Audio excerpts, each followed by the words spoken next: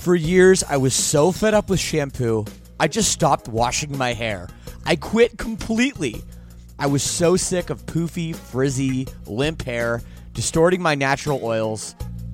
Until a few months ago, I found Modern Mammals, and it changed everything. And by the way, right now you can visit modernmammals.com and use code LSS for 10% off. So check that out.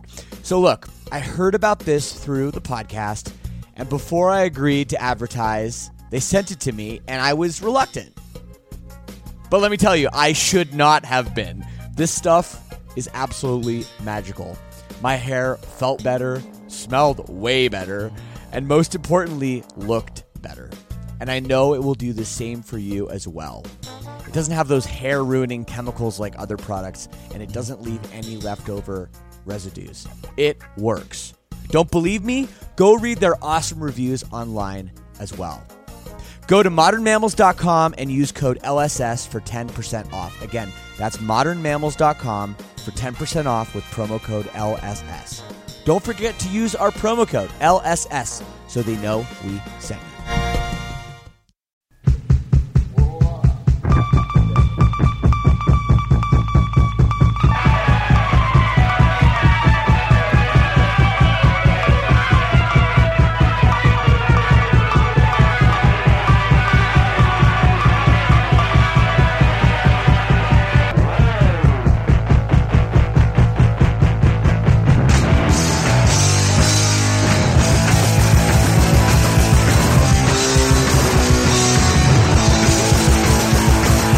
Hello, everyone. Welcome to another episode of Lead Singer Syndrome. You might hear a little traffic noise, some birds chirping behind me. I am in Melbourne, Australia for the Unify Festival. This is exciting. Australia, I'm sure you've heard, has been hit real hard with some horrible fires. Down here today, at least, there's no smoke in the air, which is hopefully a good sign. I guess Sydney is the area, and New South Wales is the area that's been hit kind of the hardest, and the capital. But down here, it's okay. But hey, if you want to give, you want to help out, there are so many great causes out there for the incredible country of Australia. One of my favorites, if not my very favorite. And I'm excited for this festival, man. If you're in Australia, come say hi. We're doing it. We're doing it like tomorrow or today or, well, I don't know. We're in the future here. It's kind of wild stuff. But thank you for tuning in. We got a great episode today. I speak with Stephen Brodsky. Oh, what a legend. Of Cave In, one of my favorite bands, one of Silverstein's collective favorite bands of all time. And he's great. This is a great conversation. And I could not be happier to have you here with me for this one. Speaking of Silverstein, today we just released a brand new song. It's called Infinite. We're pretty stoked on it, man. So check it out. I'm going to play it at the very end of the episode, actually. So once you've done listening to this, you'll hear it. And it's we got a new record we announced today too. It's called A Beautiful Place to Drown. It comes out March 6th on UNFD Records. It's very exciting. It's a very exciting time for the band. Pre-orders are up now as well. So feel free to check that out. What else to say? Well, if you don't know about Cave In, they are absolutely so important for the music that I've made, for the music that so many others have made. They started off like this crazy metal band, metalcore band, but this is like in the 90s when metalcore wasn't what you think metalcore was. But it was really good. And then they sort of ventured off, and Stephen talks all about this. They ventured off into some softer stuff, into some more spacier stuff, and became extremely influential, signed to a major label. And, well, they're still kicking around. They got a new record they put out recently. So I don't want to spill the beans on all that stuff because it's a very compelling and very interesting. And at some point, well, it's a little bit sad, too, the story of Cave In, which you'll see. But what a band, and so happy that Stephen Brodsky could take the time to do this. Before we get into that, you can always get in touch with me. You can email me, leadsingersyndrome@gmail.com. Make sure you add me on all your social media as well. Hit the subscribe button and all that stuff. So let's get into it. Here's my conversation with Steven of Cave In.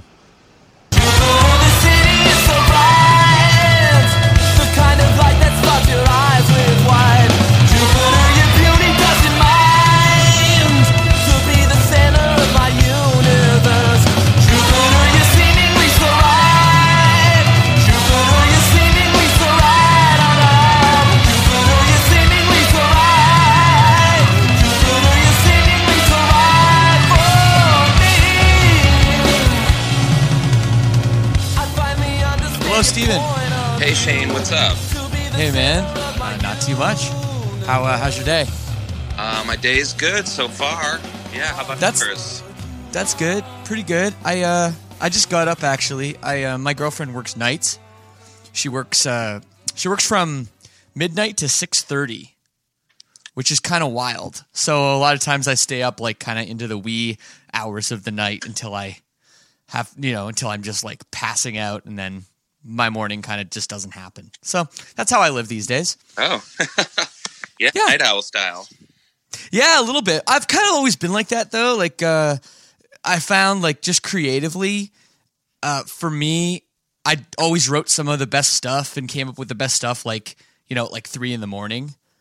Like, I have memories of coming up with, like, exciting, like, it's a fucking great chorus. And, like, I look and there's just some shitty infomercial, like, on mute on the TV screen. You know what I mean? Yeah, well, those are interesting hours to work because, most people, well, a lot of people aren't awake or, Yeah. Maybe most people that So, it's interesting when you get in a creative space because it's all about like focusing and concentrating and being really devoted to that moment. And sometimes I catch myself like feeling a little guilty about that. Like, oh, should I be texting my friend back, or should I call this person back, or should I be making that doctor's appointment? And none of that matters at 3 a.m. No, exactly. And I think that's what it is. It's like I don't want to say I have ADD because I've never been diagnosed with it, but like something's going on. Like something's up. I have a lot of trouble concentrating. So when I can really like shut everything off, that's that helps me. So for me, that's my take. I feel like you, though, and thank you so much for doing this, man. I really do appreciate it, and I'm a huge fan, and I have been, like, for like over 20 years. Your creative output is prolific. There's a lot out there. There is, for sure. There's quite a bit of stuff to sift through. Yeah, it's true. Like if somebody just like hears this and doesn't know, who you are, maybe they're younger, or like you're just kind of getting into all this stuff. Like it's like, damn, dude, like where do I start with this guy? That's a great question. I mean, I think the band that kind of put me on the map, well, you could say Converge. I mean, that was probably, the first thing that I was a part of that had sort of like a wider recognition. I was Converge and Cave In at the same time, but Cave In was still kind of getting its footing, whereas I feel like Converge had already kind of established its musical stamp and influence on that world by the time, definitely by the time I had joined the band, which wasn't much time at all. I mean, I think Converge started in like 92 or 93 maybe. I can't quite remember, but by the time I joined the band, they were a thing for just a few years, maybe 3 or 4, 5 years tops. Yeah. I can't remember. Well, you were on the When Forever Comes Crashing record, weren't you? I was. Yeah. Yeah. And that's an incredible record. Like to this day, I mean, I guess Jane Doe's the record everyone talks about, but that record was at the time, was very important in terms of like, metallic hardcore and the scene and everything. I mean, that was the record that put Converge on the map as far as I'm concerned. Oh, that's cool. Well, I seem to remember it being their first sort of big release, like in terms of Equal Vision pushing the album, which was definitely an established label in the world of hardcore at that time. That was the time that the band did its first U.S. tour, which I was on, and that was also my first U.S. tour in the summer of '97.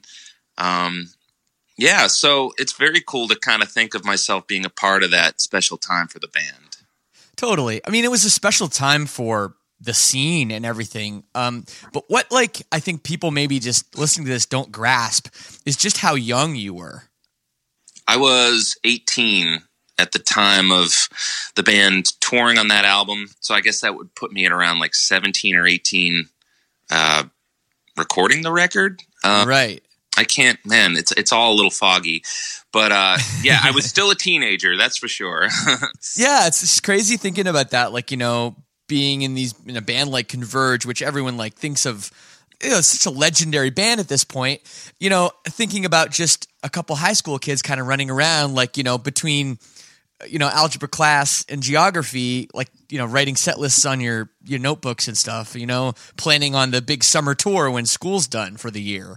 It's a interesting thing to think about now when music has basically become your entire life. It's true. Those guys were, and still are, as time goes, a little bit older than me.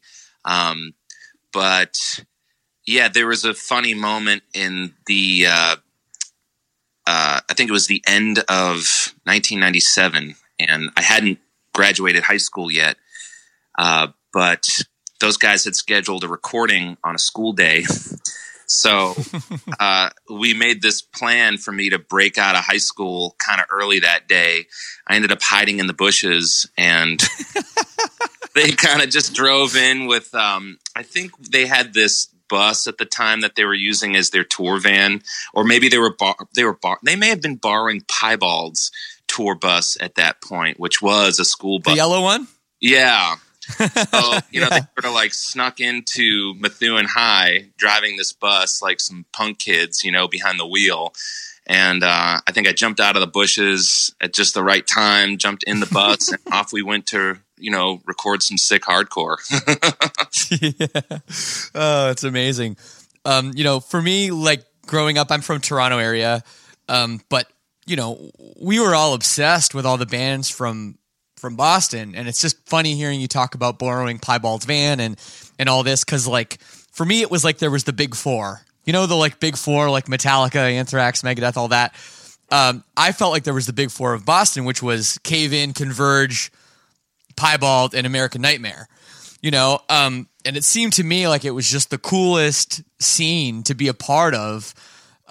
It was just crazy though, all the other bands that came out of there, Killswitch and Unearth and Hope Conspiracy and a Bane. It was unbelievable. Yeah, man. There was a really wide range of cool stuff happening, all within the umbrella of hardcore music, Right. And it was kind of cool in the sense that, you hear stories about the 80s and maybe even into the 90s where punk and hardcore were kind of these separate entities, or you weren't sure if you were supposed to be one or the other, or the crossover was kind of controversial in some areas, but there wasn't a lot of that in the 90s, late 90s in the Boston music scene. It was pretty communal, which is cool. It wasn't strange for Piebald and Bane to be on the same bill, Yeah, exactly.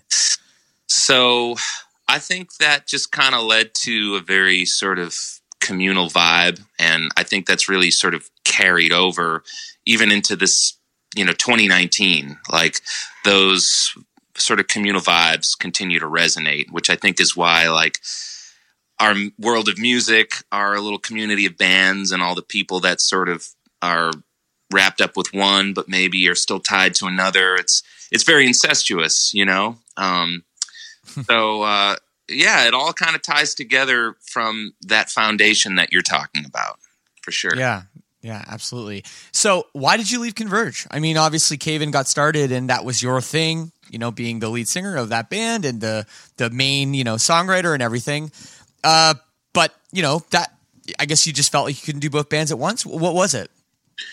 Yeah, that's pretty much what it came down to, is that both bands were sort of really kind of going somewhere. And with that and school, I just found that I was at a breaking point and I needed to make a decision.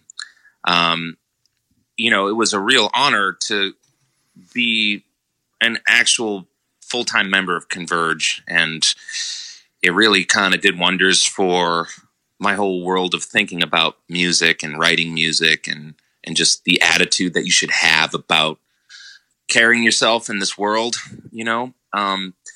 but the Caven guys are like my oldest friends, Yeah.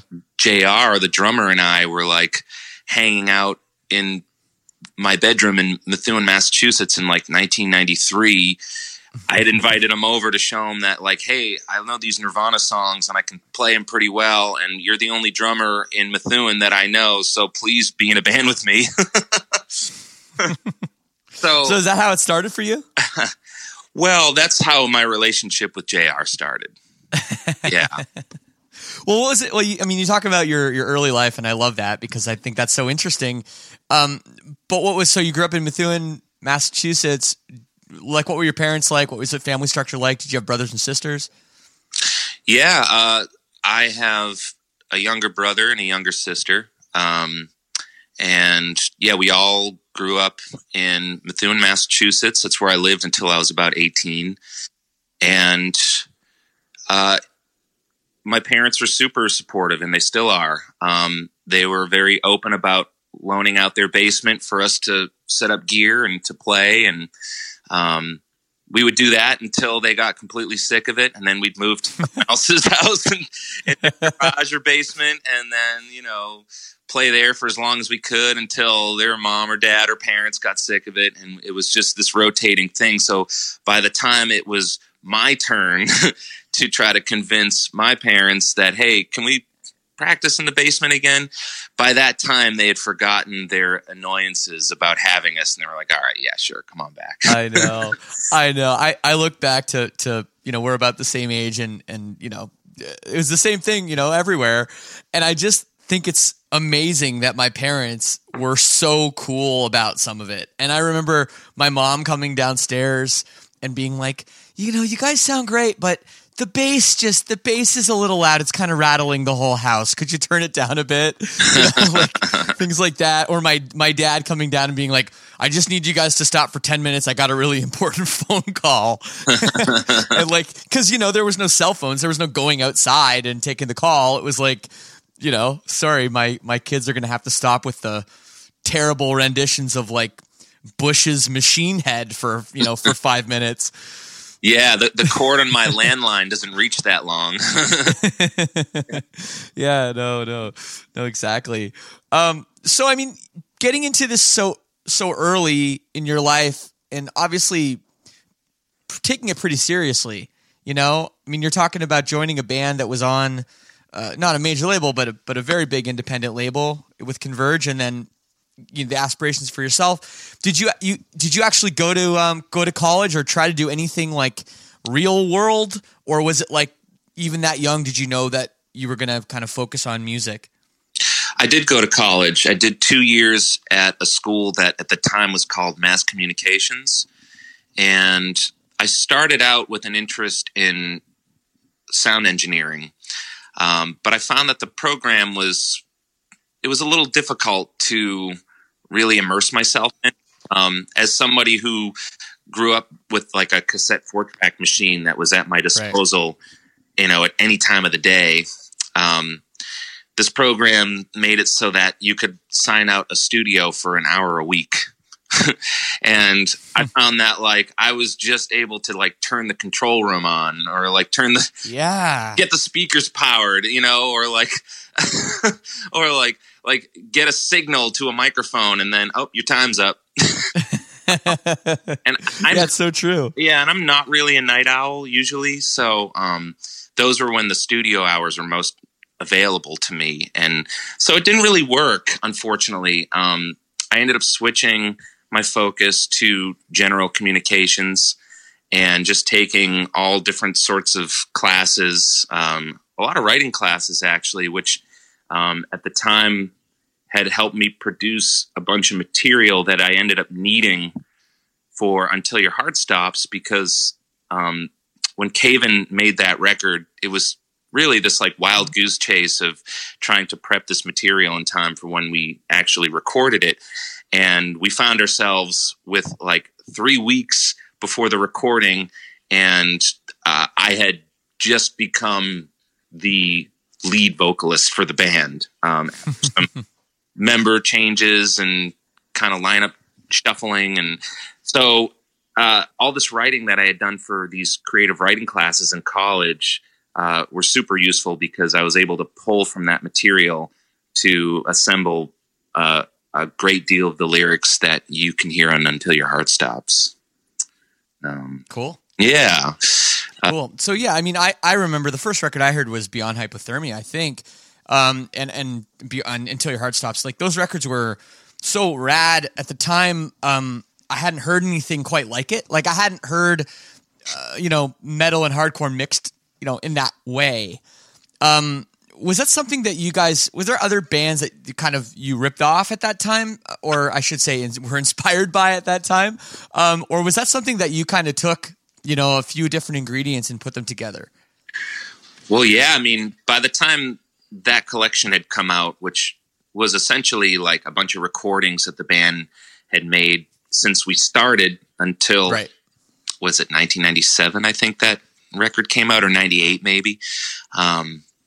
Yeah, that was like pretty much the reflection of us being immersed in the world of hardcore from basically the very beginning.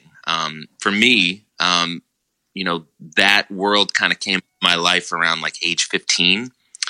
That's when I started to really fully embrace the world of punk and hardcore as I knew it at the time. Mm-hmm. So yeah, like the very first Caven show, we covered a song by Threadbare. We did the song Ignition. I don't even think I played the whole thing. I think I was just so pumped that like I threw my guitar down and stage dove as if I were at a Threadbare show. What else? We covered a Snapcase song. I think we did Looking Glass Self. Oh, nice. Yeah. And then, so it's funny. So if you take those two bands and you kind of smash them together, that is sort of like early Caven, and then, maybe add little hints of Sunny Day Real Estate. And that's where you get like the idea to throw in some melodic vocals, Right. Absolutely. Well, being thrown into it, as the lead singer, whatever you said, just like 2 weeks or whatever before the record was going to be recorded, the second, LP, or well, I guess the first LP kind of, Until Your Heart Stops. Were you uncomfortable with your role as like this screaming frontman? Like that hadn't been you before, had it? It hadn't, no. I wasn't so much as uncomfortable with it as, again, I was 19. So, I was used to things changing rapidly in my world at that time. I had just moved to Boston after growing up in Methuen, living there for 18 years. So I was living in a new place, and our band had just had this lineup change where we became a 4-piece, and we also had Caleb Schofield just join the band. Right. So as weird and as uncomfortable as the lead singer thing may have been at that moment, I feel like the lineup of the band felt more solid than it ever had been up until that point. So it took like 2 to 3 years to really find our footing, but JR, Adam, and Caleb were just very supportive of me kind of doing that. Instead of trying to find a 5th member and to continue as a 5-piece. And they were just like, look, man, lower that mic stand down, get a crouching stance like James Hetfield, and you got this. There you go. Well, the sound didn't last long though. I mean, just when I was finding out about you guys, and a lot of other people were, Jupiter came out. and Jupiter was an amazing record, ahead of its time, extremely ahead of its time. But, a lot of people were confused because this metal band from Boston was now sort of like a space rock band. At least that's what everyone was saying. Obviously, that was an intent. You had a lot of intent to do that. What was just going through your minds at that point? Well, at that point, the band had really settled into being the four-piece that we were with, Caleb, myself, Adam, JR. And it felt great, we had some touring under our belts, and we kind of felt like we had sort of established this foundation between four people that all kind of had the same mission statement, which was super important. And, it was a feeling that took, like I said, a few years to finally stumble upon. So Until Your Heart Stops, for what that record is, and you might not hear it as just like a casual listener, but it did have a lot of baggage, there were riffs on that record that were written by our first vocalist, Jay Frechette, who was a founding member of the band and one of my oldest friends. And he was actually a really creative guitar player in his own right. Mm-hmm. And so that combined with stuff that our second vocalist, Dave Scrod, had written for the record. He actually titled Until Your Heart Stops. Right. So it was like a combination of like that stuff sort of producing this feeling of like, well, we got to kind of like really make a statement as like the new Caven that we are, just this four-piece lineup, something that has no baggage. It's just, as forward thinking for us as possible, which was kind of the healthiest thing to do, I think, for, where we stood at that time. And then two things happened. We had a van fire that destroyed a ton of our gear. So it was like this sort of cleansing moment of like rebuilding kind of new things, and interesting. That's because that's such a horrible thing to have happen. But I guess in hindsight, it was an interesting like development that maybe needed to happen in order for you to get where you ended up. Absolutely, because it really forced us to stop in our tracks. I mean, literally, we had to cut our tour short because we had no gear and no van to get to the next show.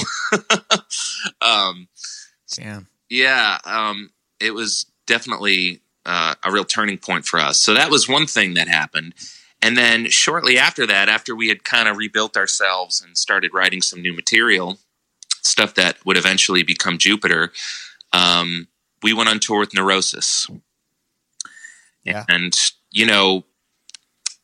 being these like 19-year-old, 20-year-old, 21-year-old kids essentially still, and like going on the road for just a week with these 80s punk hardcore seasoned vets, like road dogs, legends. Like, come on. Absolutely. It was truly eye-opening for us. In a lot of ways, just seeing how their operation worked. Their Times of Grace record had just come out. So that was a huge milestone for Neurosis. Here's a record they did with Steve Albini. It was raw. Yeah. It was in your face. It was just kind of next level stuff for that band. And we're taking cues from all that and going like, well, here's how to be a band that kind of like mixes elements of Pink Floyd into their sound. It's still heavy and it's graceful and it kind of all mixes together in this unique way. Maybe we can do something like that, So yeah, those are two real big turning points for Caven that helped to shape the sound of Jupiter. Cool. Well, I felt like you guys didn't care too much about what people said or thought either. Like I forget if it was Hellfest when you guys, or what, it was one of those big festivals. You guys came out and you like opened with like a 10-minute rendition of Dazed and Confused. You know what I mean? Like, you guys it seemed like you didn't really give a fuck. Yeah, that was our move back then, was to go, all right, everybody, we're going to play some old stuff, and people would get psyched, and then we'd start playing a Zeppelin song.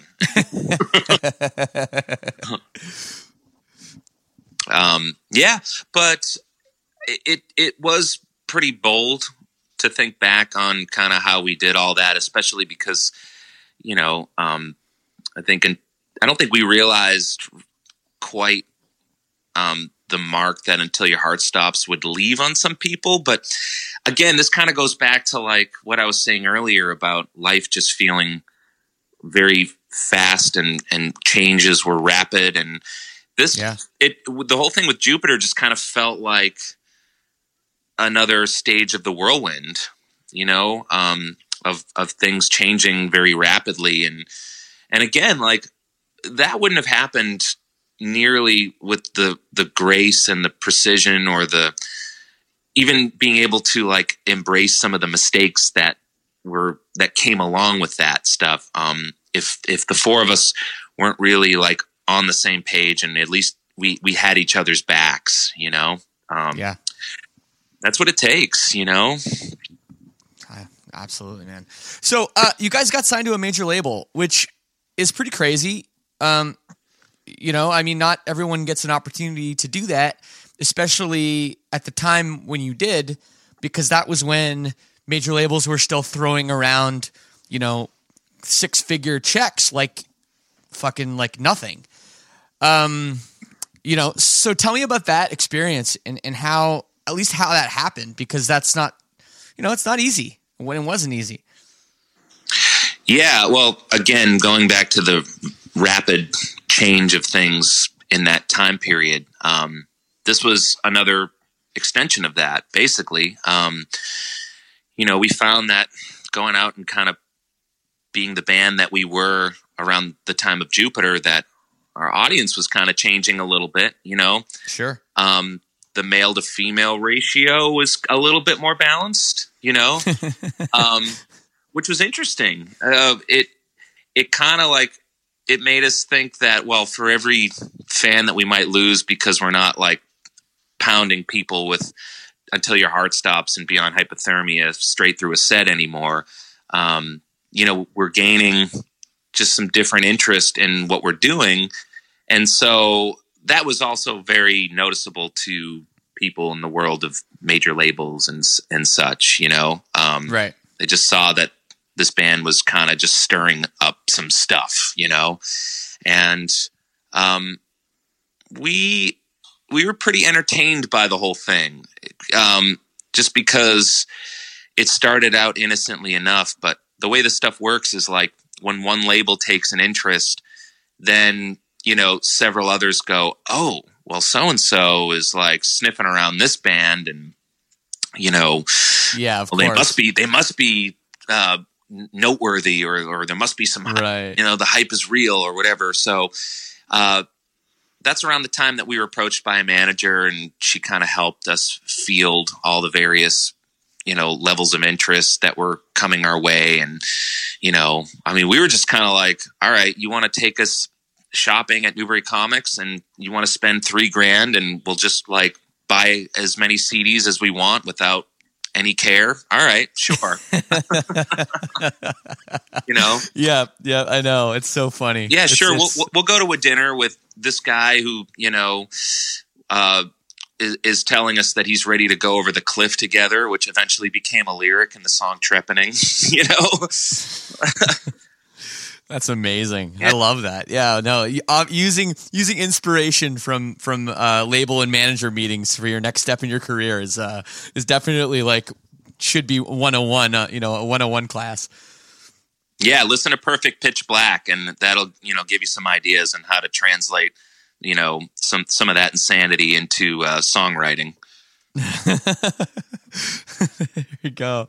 Oh, the funniest, I had a band one time when I was in like second year of university, and it was my best friend Chris's band, and I just kind of played bass, filling in, kind of helping them out. And all of a sudden Atlantic Records was calling, and wanted to fly out and see us play. And we didn't even have a manager or anything. And our singer, who was a bit aloof, we sat down at the meeting and we're there, and we're at a steakhouse, and I'm vegetarian, and it's ridiculous. I'm eating like sides of asparagus, and that's completely irrelevant to my point. And the singer goes, "Well, bottom line, I'm not quitting school." And Kevin Williamson at Atlantic Records goes, "Okay, what am I doing here?" And we're like, "Dude, just play along, like whatever. We're getting a free dinner out of this, right?" Like, it's just so funny. I don't know, but it was too bad. I don't know what that guy. I mean, that guy's a doctor now, and he does really well, so good for him. But yeah, it's funny looking back at some of the crazy moments we had with labels and all that shit. So did he blow it? I mean, did you have to pay for the dinner afterwards? We didn't have to pay for the dinner. I got my asparagus on the house, luckily. Okay. So that was good. Good. Yeah, well, it didn't work out on the major label, right? I mean, to make a long story short, and the record you put out was definitely even softer than Jupiter. I at the time it came out, I was pretty iffy on it. I think now it's my favorite. But I mean, maybe I just wasn't in my headspace. I wasn't ready for the record yet. Yeah, that's totally valid. It is quite a departure, especially if your first introduction to the band was Beyond Hypothermia. Yeah, well, it was. I mean, yeah, you put those two records together, and it's it sounds like two different bands, and totally it was. Yeah. It was. Absolutely. I mean, but I've always been very diverse in what I listen to. Like, I love Jimmy Eat World and Piebald, and I love the softer side of bands. And I don't know. I think I just wasn't ready for it. When Perfect Pitch Black came out, I was like, okay, here we go. Like, this is what the Cave In record I've been waiting for. Yeah. It's interesting because Perfect Pitch Black, essentially, I don't think that record could have been made unless we had gone through the experience of being on a major label and making the kind of record that Antenna is, and then having it basically commercially flop, and for the band to get dropped, and just go through that whole experience to come out the other side and reflect that through art, which ended up being Perfect Pitch Black. You really can't have one without the other, Right. Yeah. What was it like at that time doing all that major label crazy stuff, touring with the Foo Fighters or Muse or all doing all that insane stuff? Was that, that must have been a pretty cool experience. Yeah. I mean, there were wonderful moments that were part of those experiences. There were also some very confusing ones, for sure. It was kind of a mixed bag because on one hand, when you tour with a band like Muse and you go out and you simply just play and there's no radio stations pumping your music, or there's no additional promotion behind it, or there's no label push to make your album sort of more present surrounding just the shows. All you're doing is you're just an opening band for some giant thing that is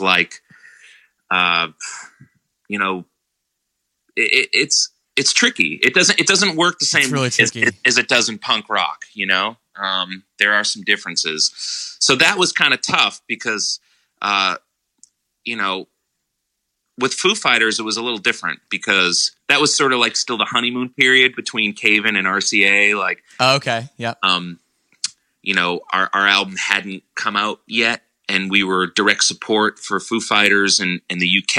And so by the time we hit the stage, 17,000 people in Manchester are already in their seats waiting for the show to start. Cool. Yeah. But we had to, by the time the Muse tour came around, we kind of had to beg our label to give us tour support to do it. And part of it is just so that you'd see the words Cave In and Muse together out there, it's hard. I love Muse. I was a huge fan of Origin of Symmetry, and that's kind of really flipped my world upside down. Yeah. So like it was sort of like a bucket list thing just to tour with him. But yeah, was it the best thing for our band at the time? It's hard to say. It really is. They were becoming rock stars at that time, like just really like massive venues and, this was also a time when Caven was just doing stuff to look busy, and that's straight up like that is verbatim kind of like, well, you got to look like you're doing stuff. And that's how the label is going to continue supporting you and the label continues to have your back. But this is also a weird time too, because we were falling out with our label. We hadn't had an A&R guy in place for like months. We didn't have our guy kind of like rooting for us at the label, and our record's tanking, and we're just kind of like out there trying to look busy and hoping that like that will kind of sort of fix this commercial flop that was happening. And, we ended up just getting dropped, but it was great because we got bought out of our contract, and we had it in place that if the label was going to drop us, we were getting paid. So that's crazy.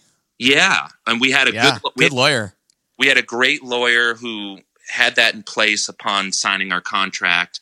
We were able to take the demos that were shuffled around for LP number 2 on RCA, which people were like, I don't know, you're bringing back the Cookie Monster vocals. You guys are going backwards. And we're kind of like, no, we're not going backwards. We're actually, we're on our way out of here. Like, well, at the time though, we're talking about 2003, like 2004, this was probably happening. Yes. And that was like a pretty crazy time. That's when my band was, first coming up on our first album too. And that's when, Screaming wasn't really on the radio yet, but it was coming, and there was a big shift in what, was able to be played on, on MTV and Fuse and all that, and the Cookie Monster vocals, which I find a very derogatory term. I don't like that at all. That was coming.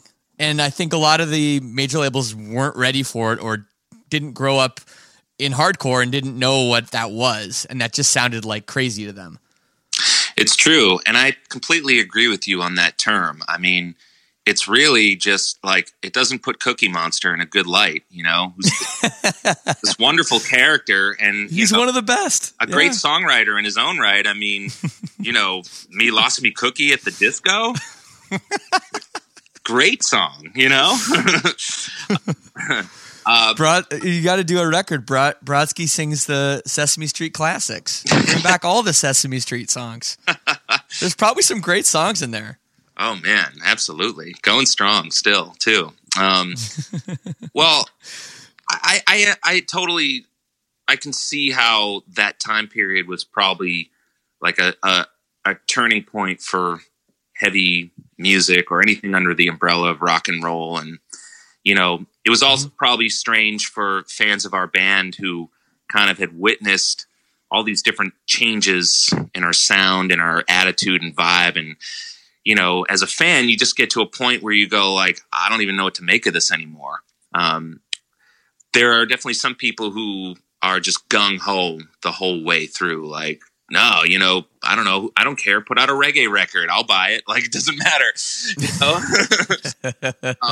Yeah, it's true. It's tough. I think a lot of change at once is just kind of confusing for anybody. So, I don't look back on that time with any sort of like, I'm not too frustrated by the lack of commercial success. I'm very aware of why it didn't work. Okay. And I'm okay with it. And I just kind of take all that experience and go, well, that's just part of my war stories at this point, Yeah, that's a good way to put it. Yeah. Well, you become a very successful songwriter, doing lots of work. In fact, you did write with our guitar player, Paul Rousseau. And that was a blast. You actually, thank you. I mean, you actually showed us a very cool tuning, which we call Bad Gabe, which has found its way into a lot of our songs at this point. Yeah, that's as far as like heavy tunings go, I mean, that's the thing that really kind of flipped me on my head at like a very young age, like hiking, about a mile or two to the local pharmacy where they sold, issues of Guitar Player magazine or right. That was how I had to get my information as like a 13-year-old kid in like the early 90s. This is before the internet. So yeah, I'm reading about like Soundgarden and the tuning they use for Rusty Cage, or Tool, what they tune to for Prison Sex, and going, oh, drop B, that's interesting. So yeah, I mean, that's where that tuning sort of came from. And, with Caven and Mutoid Man, and, it's something that we sort of milked a whole bunch, and we continue to run with it. So yeah, well, we've milked it too. So awesome. And our drummer's favorite band of all time is Cave In. So it just all kind of makes sense, I guess. It's funny though. I had a stupid fucking Floyd Rose on my guitar when I was a kid, so I couldn't tune anything. I was stuck in whatever E.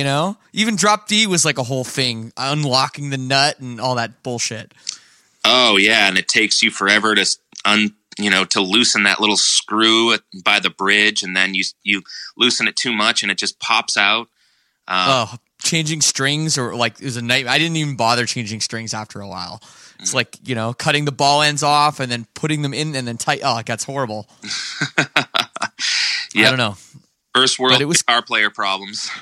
Yeah, no, I know. But Kirk Hammett had that bridge, so I had to have that bridge. That was just, that's the way it was. Kirk Hammett, lead guitar. Yeah, yeah. I heard you slay at karaoke. You're really good. I genuinely find lots of enjoyment doing karaoke. I think I've always just wanted to be a lead singer, which is why this podcast is perfect. And in fact, yeah, LSS is one thing, but it's all about LSD, really, lead singer's disease. Mm-hmm. Mm-hmm. Which now that's the term. That's kind of the old school term. I think a lot of people have been trying to correct me, saying it's not LSS, man, it's LSD. And I'm like, well, that would be just like, people would think this is some kind of hallucinogenic drug podcast or something. Right. I don't know. No, I think you've done well for sure. Okay. But I definitely have the disease, and I've gotten to dose on that stuff here and there. Like I don't know if you're familiar with a show that some friends do called 2 Minutes to Late Night. No, I don't think I am. Oh, it's super entertaining. So Mutoid Man is the house band for this late night themed show. Oh, okay, awesome. Yeah, and it's something that we did for a couple of years straight, and produced a bunch of episodes. And so part of the theme of the episode is like, we're the house band, and we play a song or two with a musical guest. And so if you want to just see me on the microphone, you should look up, I think one of the best performances is probably Hot for Teacher. And we oh, nice. And we've got Gina Gleason on lead guitar, the guitar player for Baroness. So yeah, I mean, look, Hot for Teacher, that's not an easy one. Can you do all that Van Halen like high shit? All that, like, I can't even imitate it. Oh, geez. Well, I had to kind of nail all those little parts. You know what I'm talking about? Absolutely. I had to kind of I had to find my own way with it. Okay. I mean, it's DLR is just in like 78, 79 is like, I mean, that's really just who can do that? I mean, it's a rare thing. So yeah, Michael Starr from Steel Panther. It's about the only guy I can think of. Absolutely. That's about it.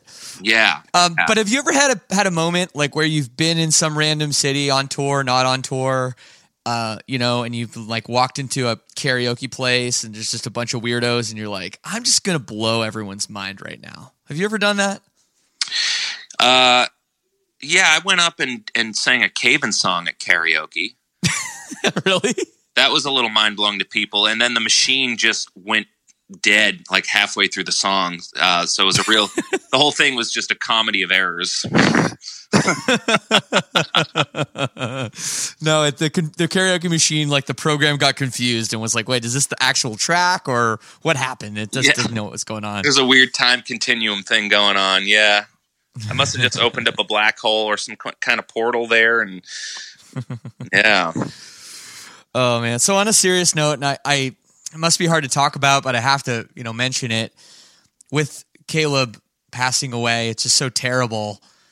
But such a beautiful thing that you guys did, the members of your band and just that whole scene, seeing members of my favorite bands when I was a kid, kind of now as adults, raising money and doing all these things was a really beautiful thing. Oh, well, thanks so much. We were lucky to have the blessing of the family, the Schofield family, to do these things, to do the benefit shows and to help raise money and just to do things to honor Caleb. And it was very healing for us, just to get together and spend time together, doing what we love and playing these songs that Caleb wrote and doing the things that we love to do that we did with Caleb. It's, I think death is, in this world, it can be celebrated or dealt with in many different ways. And, I think in this particular instance, it would have been just a real, backwards, inappropriate thing to deal with it quietly, Right.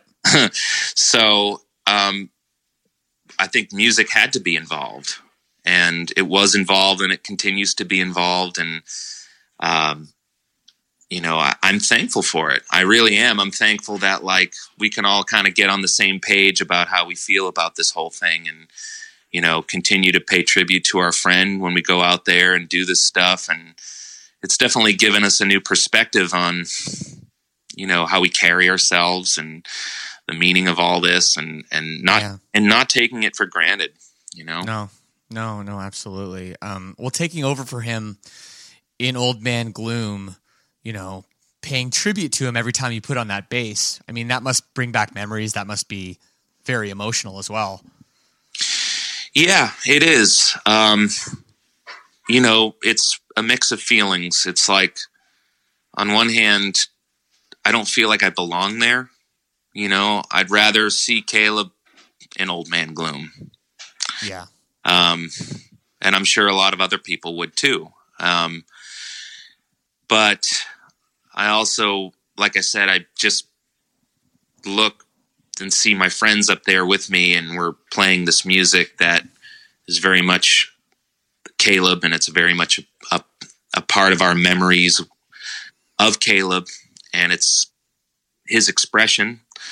So it feels good to be able to continue to offer that into the world and to channel that out there. And it's like, the more Caleb, the better. And, if that means Old Man Gloom pushing on, and then that's what it takes. And, that stuff to me is stronger than any of the dark feelings of what am I doing here? I wish it was Caleb, that sort of thing. So I'm very thankful to just have the opportunity to go out there and to be able to be a part of that, No, it was an amazing thing when I heard the news, and I've never met Caleb. I just had heard, so much about him, just everything from, all the Converge, people talking about him, and Caven, of course, and Old Man Gloom. So, to read about that and then read that you guys raised something like $72,000, initially, that's just an incredible thing. So you guys should be very, very proud of yourselves, and just the fact that you still have such a amazing sense of community, within that scene where, they were grabbing you out of bushes, taking you in the piebald van to the Converge practice, and it's all come full circle, but now, in a serious adult way, it's pretty awesome. It really is. It was very remarkable to see the community outreach for both the Boston benefit show that we did. We did one in LA. We did one in London. It's great. And it's kind of a way for us to produce some opportunities for people to show their appreciation as well.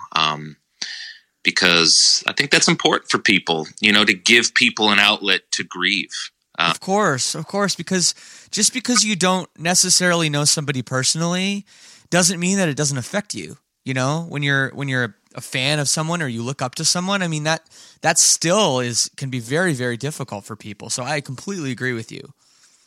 Yeah, absolutely. Those feelings are very real for people, and I can tell you that just going out there and doing this and talking to fans and the reactions. It's like a wide range of things, from people in tears to people wanting to give you a hug, people wanting you to give them a hug, right?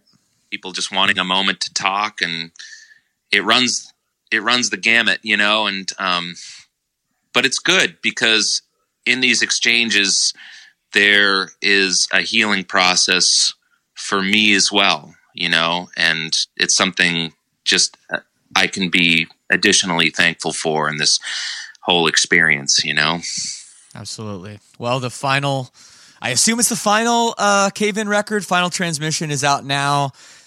I read you guys are giving half the money to the Schofield family, which is a beautiful thing, and everybody should check out that record. Yeah, well, it's interesting. The title does sort of allude to that question, like, is this the final Cave In record? It's probably the final Cave In record with Caleb. We were working on new material for what was going to be another album, and so what you're hearing on Final Transmission are essentially demos for what was supposed to be put towards the writing and the conceptualization of another Cave In record. Right. Will it be the final Cave In record? That's hard to say. I hope not, because, it's been a strange couple years now without Caleb, but we've put a lot of work into basically revitalizing this band and putting the wheels back on just to do the benefit shows and to kind of go out there and support this record. And it's amazing that we have Nate as committed as he is to doing the band and applying himself in so many ways, just even beyond strapping on the bass and killing it on vocals. And, he was one of Caleb's good friends and they were in a band together. So, it would be a shame, I think, if we weren't able to sort of produce something new with Nate to sort of celebrate and honor this work that we put into doing Cave In at this point. So yeah, I agree, man. Yeah, I would hope that we can pull it together for another record, and cool. There's been conversations about writing some new stuff, so we'll have to see what happens. So what's next for you? I really do appreciate you taking all this time to speak with me and going back and reminiscing and everything. Thank you so much. But I do want to know, what's going on next? I mean, Mutoid Man is in full effect. What a great project. And, you're always doing things. And so what's up? Well, Mutoid Man actually wrote a bunch of new stuff for what could be another record. Cool. We just have to kind of get on the same page and sort of figure out how we're going to make that happen in the best way possible. With the second half of this year, Cave In really kind of took over, and, I wanted to give my full attention to pushing Final Transmission. I'm really happy about the tours that we did. So, again, there's talk of writing some new stuff. Next year, Converge actually is going to be doing some stuff with Blood Moon, which is really exciting because Blood Moon is this project that they did a few years ago where they went out and toured with some additional members, myself, Chelsea Wolfe, and Ben from Chelsea's band. And we went out and we did all the sort of bastard child songs, like all the deep cuts from Converge records that nice sound like studio experiments or stuff that they weren't able to pull off live just because they wanted more, members on stage to kind of really do the songs justice. And that experiment went really well. And the idea was like, well, hey, why don't we go out and like write some stuff for this lineup and put out a record? And so cool. Very cool. So 3 years later, we're actually getting together and doing it. So that's supposed to come together next year, and that's pretty exciting. I mean, I can tell you, we've already done some writing for it, and the material that we've come up with is really, really cool. So definitely a next step for Converge, and I'm really psyched to be a part of it. No, I love that. I mean, Converge and Cave In, two of my favorite bands ever, and you started, together, and you've meandered away, and now to be back together again creatively at this point is that's the best news I've ever heard. So that's very, very cool. Thank you, Steven. Well, thank you. And I don't know if those guys will have to pick me up from some weird bush again to do it, but maybe I'll just throw them a curveball just for the sake of old times or something. Yeah, no, I heard the song about Piebald's van, and it's no more, so you're going to have to find a different ride at least. Right on. Well, Steven, thank you so much, man, for taking the time. I'm going to leave the people with a tune. You have such a vast catalog of material, but is there a song I can play for the people right now? Sure. Well, the focus of our conversation was mostly around Cave In, so I'd have to go with a Cave In song. And, at this point, I think White Silence is probably my go-to Cave In record. It was just like a triple creative moment for the band. Sure. And, I think the best song from that record is probably Sing My Loves. And it's probably one of Caleb's finest writing moments. We all kind of had a hand in shaping it to be what it is, but the real impetus of that song came from Caleb. And I would say let's roll out with that one. I love it. All right, here it is. Sing My Love on Lead Singer Syndrome. Thank you, Steven. Thanks, Shane.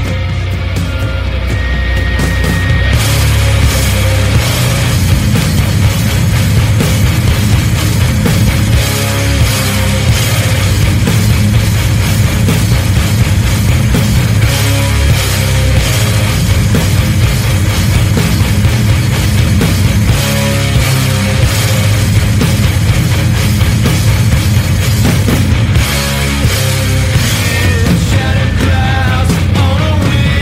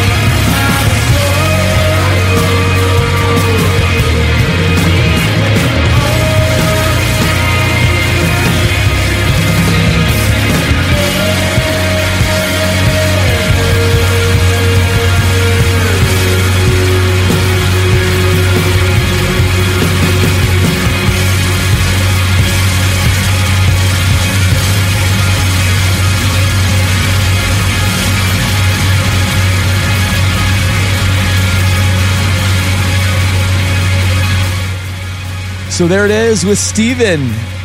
Yeah, the best. What a guy. Great episode and a great song. Sing My Loves. And so happy they would do this. Hey, next week, we're going to be back with a bit of a different vibe on the podcast, but not something that you're going to want to miss. The guest definitely has lead singer syndrome, lead singer disease, whichever you want to call it. He's got it for sure. I'm talking about the one, the only Michael Starr of Steel Panther. Oh yeah, it happened. It happened. So again, make sure you're subscribed. You don't want to miss this one. It's great. It is great. All right, like I said in the intro, Silverstein, we got a brand new song. We got an album coming out March 6th. It's called A Beautiful Place to Drown. Here is the first single. I'll play it for y'all. It's called Infinite. Here it is, and thank you so much for listening. See you next week. Here it is on Lead Singer Syndrome. Peace and love. See you next time. I wanna breathe like I'm brand new.